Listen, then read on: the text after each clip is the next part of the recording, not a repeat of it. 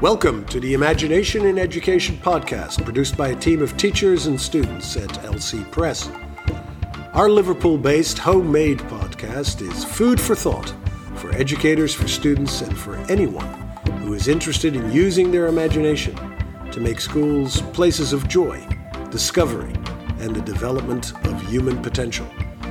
Please visit www.lcpress.org.uk to learn more about us and our show. The opinions expressed on the podcast are those of our guests and presenters only. Enjoy the show and keep using your imagination. And welcome to the podcast. And today we're very honored to have Miss Anna Rothery, the Lord Mayor of Liverpool, as our guest. Welcome to the podcast, Ms. Rothery. Thank you for taking time to speak with us. Can you tell us a little bit about what a Lord Mayor or Lord Mayoress does? Well, it's actually Lord Mayor, and people get very confused because they say, why are you called Lord Mayor when you're a woman? Mm-hmm. And the simple reason is that historically it was always a Lord Mayor. And so there was a Lord Mayor's role and a Lady Mayoress's role. And my daughter-in-law is actually my Lady Mayoress. Oh, wonderful. Yeah, and my son is actually my consort. Yeah. So it's a little bit strange. We may change things going forward. Maybe it's time to look at how that actually works. But the role is for the Lord Mayor. And, for me, it was a huge honour and privilege to be appointed Lord Mayor for the city. And probably more importantly so, being the first Black Lord Mayor of the city. And so it's a double-edged sword. It's a difficult period in time to be Lord Mayor for a number of reasons. First and foremost is COVID-19 and the impact that that's had on the city and communities in general. And then number two, in terms of the Black Lives Matter movement. And so I've been very lucky, depending on which way you look at it, that I've been reappointed for a second year, which is also a first, I believe. I don't think there's ever been a Lord Mayor that's run and done 2 consecutive years back to back like that. But however, that is a really positive thing, because that means that we're able to look at how we work, how we function as a city. What people may not know is that my theme for last year was equality for all. And that theme will carry over to this year, equality for all. And so that's about encompassing every faith, culture, all of our equality strands across the board, whether that's LGBTQIA+, disability, gender issues, race and religion and culture. And so it's a big ask in terms of the change in face of society.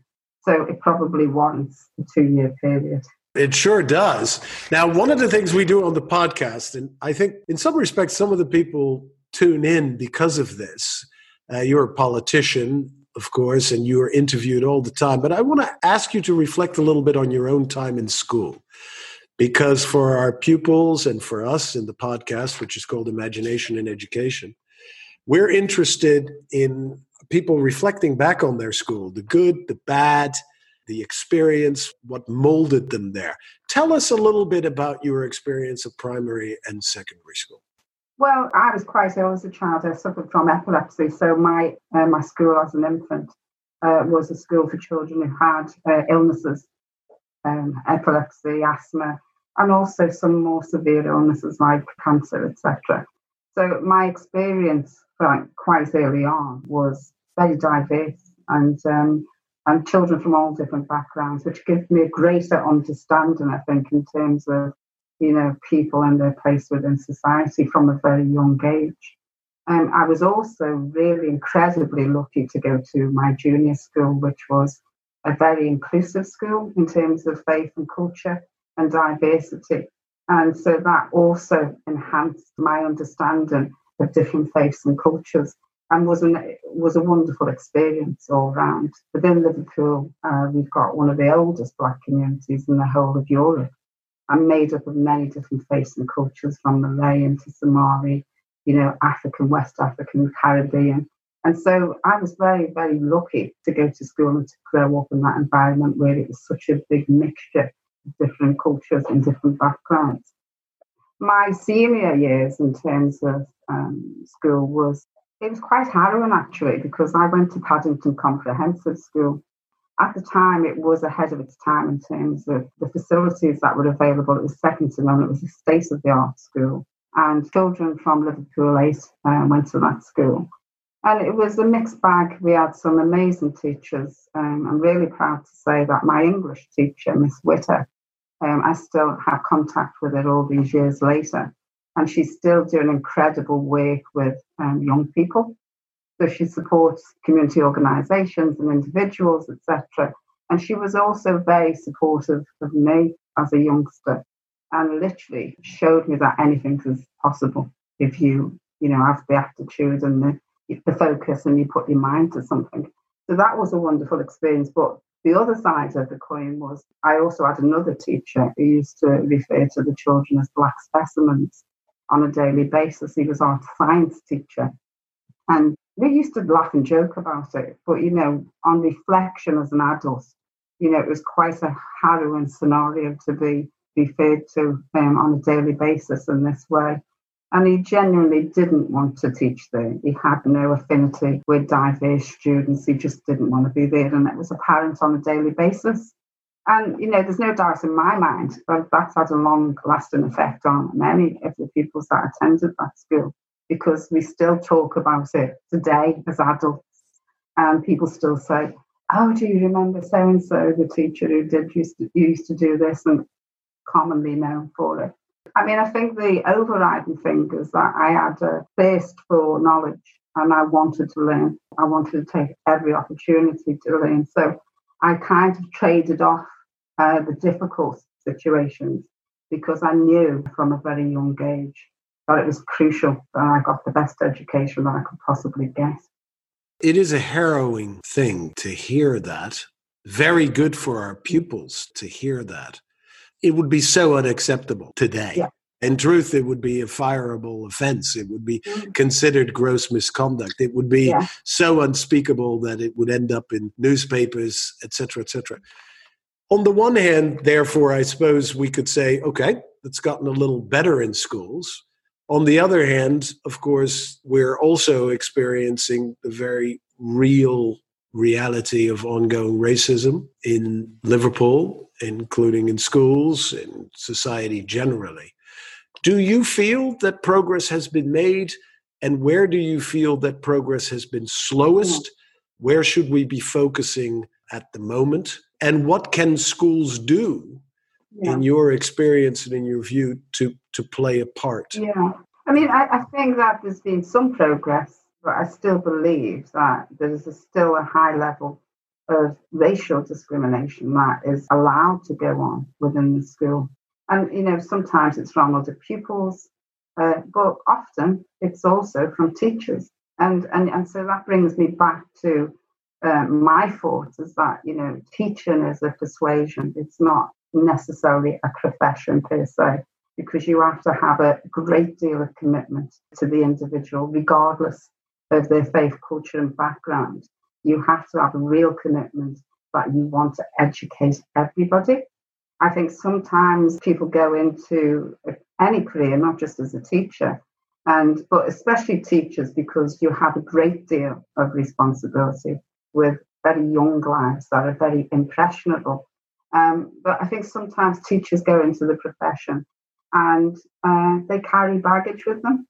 They bring some of the isms that they have as part of their norms and values and belief system. They bring it into the school, and this has a negative impact upon pupils.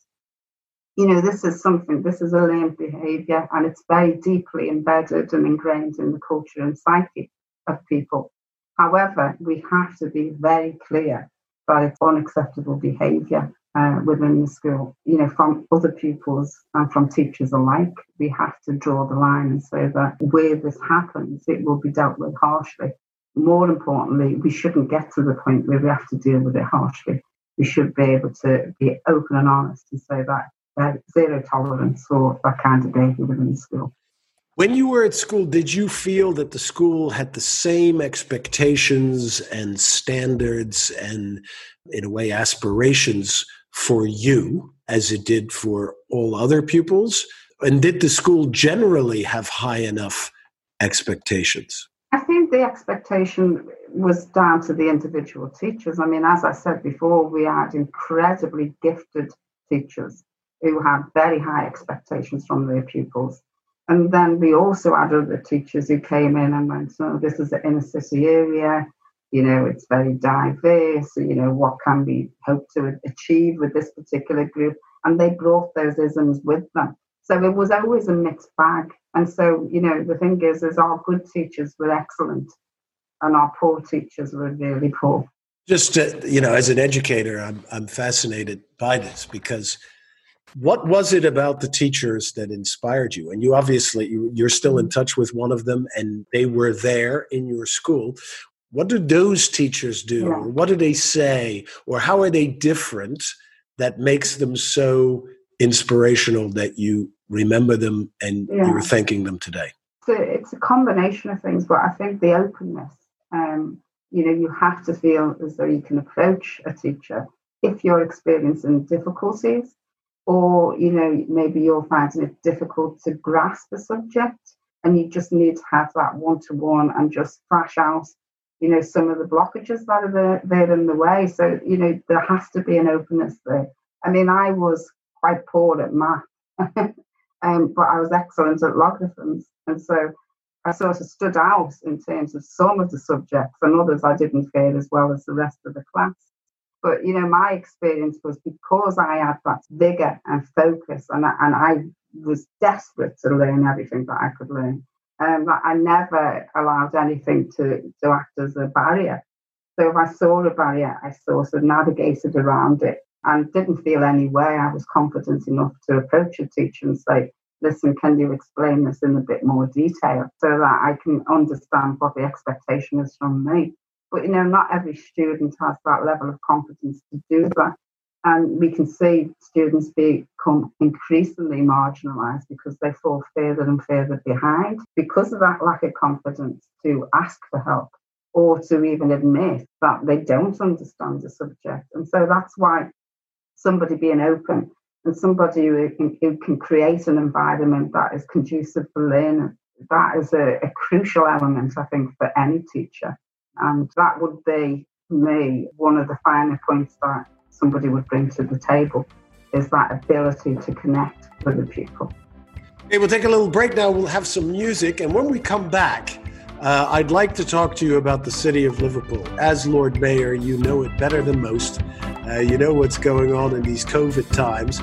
And I think that'll be very interesting for our listeners to get a little briefing from you about what you're seeing out there as you represent the city in a variety of places. Today's musical item is a song called Leave It Out, written and performed by a local band called Stone, in which our very own Mr. Elliot Gill, guru of reprographics, is lead guitarist. We hope you enjoy.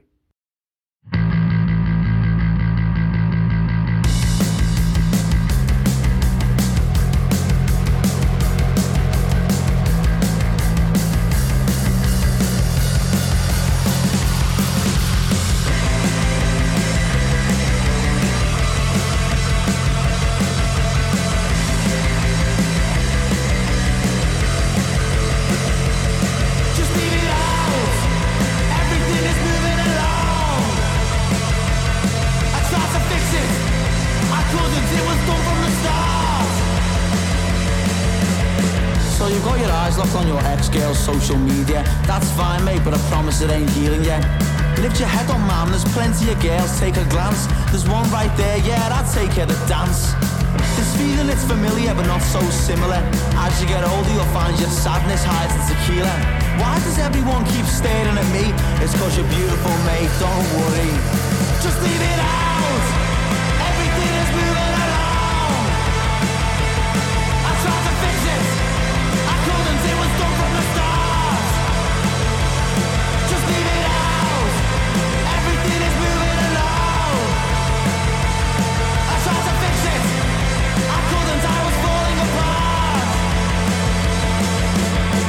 It's 3 AM and you don't even know your own name. Third time this week, mate, it's your life going down the drain. Searching for love in these cold, dark streets. All you're gonna find is an empty heart and -70 in card receipts. So you're looking for a cure for loneliness. I can't tell you, a little clear bar won't help you. Oi boys, anyone wanna come this bar with me? Come on lad, it's 5 a.m, time to get a taxi. Just leave it out, everything is moving along. I tried to fix it, I couldn't, it was done from the start. Just leave it out, everything is moving along. I tried to fix it, I couldn't, I was falling apart. Walking down the road, head up in wide paces. On the outer shell all seems calm, but the eyes look jaded. Strides of rhythm and pride seems to know his reality, but step inside his mind and you'll find there's no morality. He's grown to be a lot to his phone, but I'll tell you my brother, he ain't no clone. He thinks for himself, clocked up, locked in a zone. He's an animal, you're an animal. We all have instincts, are we any different from a cannibal?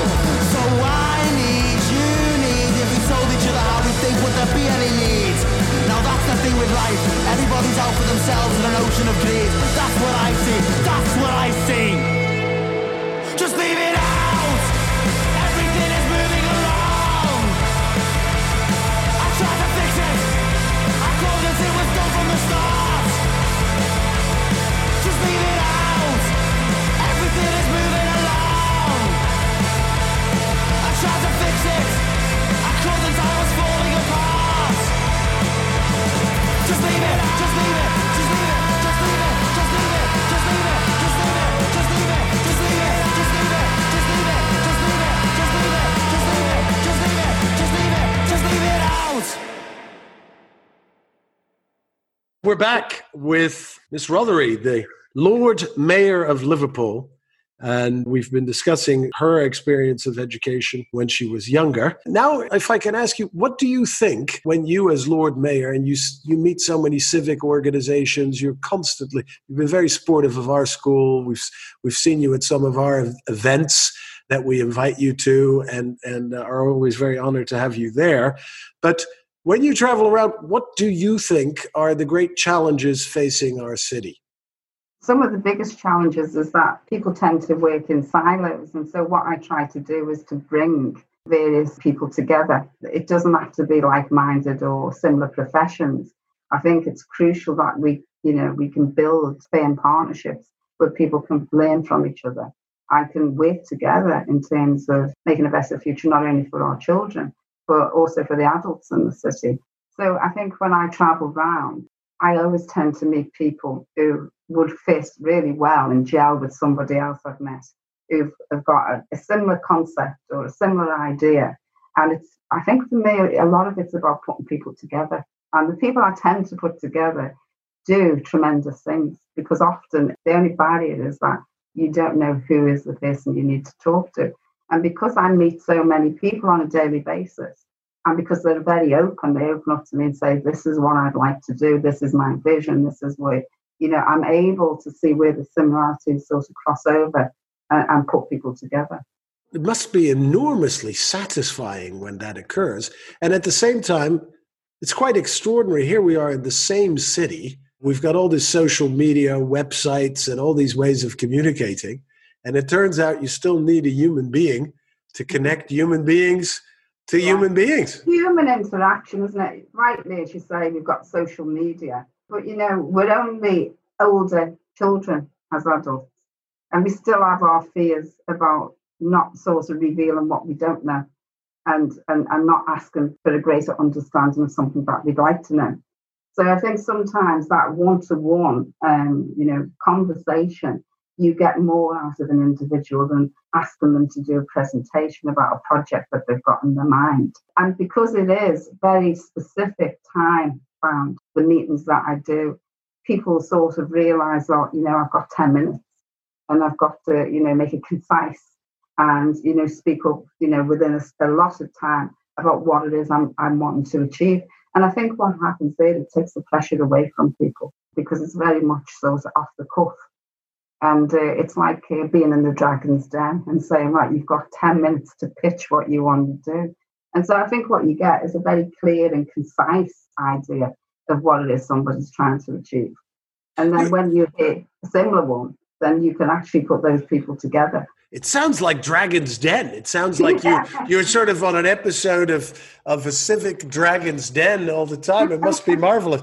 But tell us, this COVID disaster educationally, and we know that it's a disaster economically. We know it's a disaster socially. We're still, at the time of recording of this podcast, we're very much in this thing. What will we all have to do? What are you seeing recovery is going to look like? What are the additional challenges that we're going to face? Well, I think if we start with COVID and lockdown and the way people have responded to COVID and lockdown, it's been a very, very difficult time for everybody. But I think what it's enabled us to do is given us that space, remove us from our hectic lifestyles, and allowed us to sit back and contemplate some of the big issues internationally within society. And so I think it's enabled us to sort of tap into our emotional intelligence and to think clearly and concisely about changes that we'd like to see happen within society. We've had that space to do that. I think we've had a great groundswell in responses of people who've been very caring. We've looked after neighbours and individuals.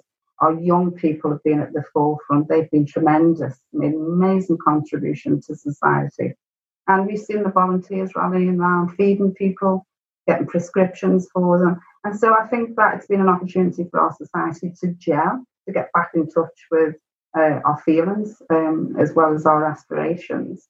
So I think in terms of recovery, economic recovery, that is at the forefront of everybody's mind. It's going to be a slow and arduous process. It's not going to be magical overnight. I know, for instance, the City Council has spent a great deal of money and is looking at a huge deficit at the moment as we speak in terms of providing services going forward. But I think in terms of the one thing that we have in the city that sets us aside from most is our visitor economy. But even that's going to be a slow process, trying to get people to come back and visit the city. I think it's enabled us to book the trend previously in terms of other economic difficulties nationally. I think Liverpool has fared quite well because we've been able to generate this constant stream of income. But, for us, it's going to be a great deal of time before people feel confident to come back and visit the city. But what we have seen during lockdown is I've been working with two of our companies, two businesses that have literally repurposed what they do in order to do work in that in that period of time when there was nothing to be done. So working with Relish Company and Fazenda Restaurant, we both repurposed how they worked. We set up the Hungry Must Be Fed, which is a food hub, and they provided the food for us, and Fazenda provided funding of £400 a week. So, those wheels, those cogs of industry and commerce are still ticking away in the background, albeit they're having to approach things differently. But, they didn't stop. People think that everything came to a standstill. It didn't come to a standstill because people were preparing in this period in time for the future, preparing in a way because we knew that COVID was going to change how we do business forever. We had to look at how we do business going forward in a completely different light because the impact is going to be so massive on the economy. And so, those at the forefront, those are the businesses that will continue and be successful, are the ones that use the downtime to look at how they future-proof their business and how they can quickly get back into stimulating the economy. Wise words from Ms. Anna Rothery, the Lord Mayor of Liverpool. I've got a final question that I love to ask guests. I invite them to give advice to their younger selves, which by extension on this show is a little bit like giving advice to the 1,538 children that attend our school. When you look back and you've described, your hunger to learn and your willingness to focus on the good in the school in a way, despite some very harrowing things you shared with us, what advice would you give to your younger self? What would you now say if you could talk to Anna Rothery, age 12, 13, and say, look, from what I know now, this is what I would focus on? I'd have probably gone into politics at a much earlier age. I quite naively thought I could transform the face of politics in the city within a 15-year period of being an elected member. With hindsight, I should have come into politics a lot earlier because it's a longer journey in terms of the changes we need to implement.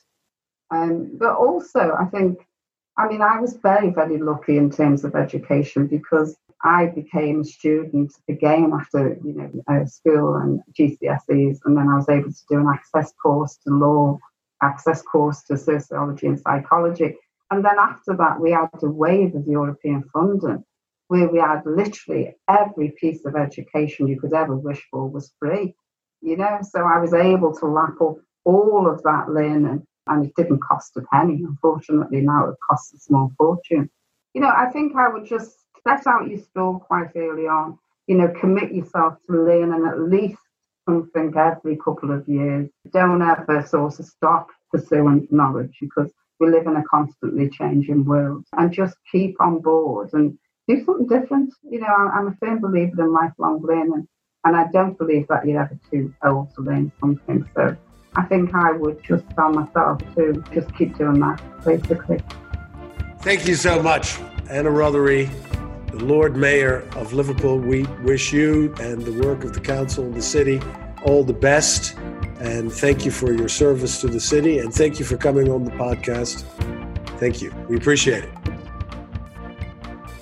We hope you have enjoyed the podcast, and we thank you for listening. More information and material can be found on www.lcpress.org.uk. If you have an idea for a podcast or would like to contribute to the show, why not email us at editor@lcpress.org.uk. Please follow us on Twitter and Instagram at LCPress and Imagination in Education. See you next time.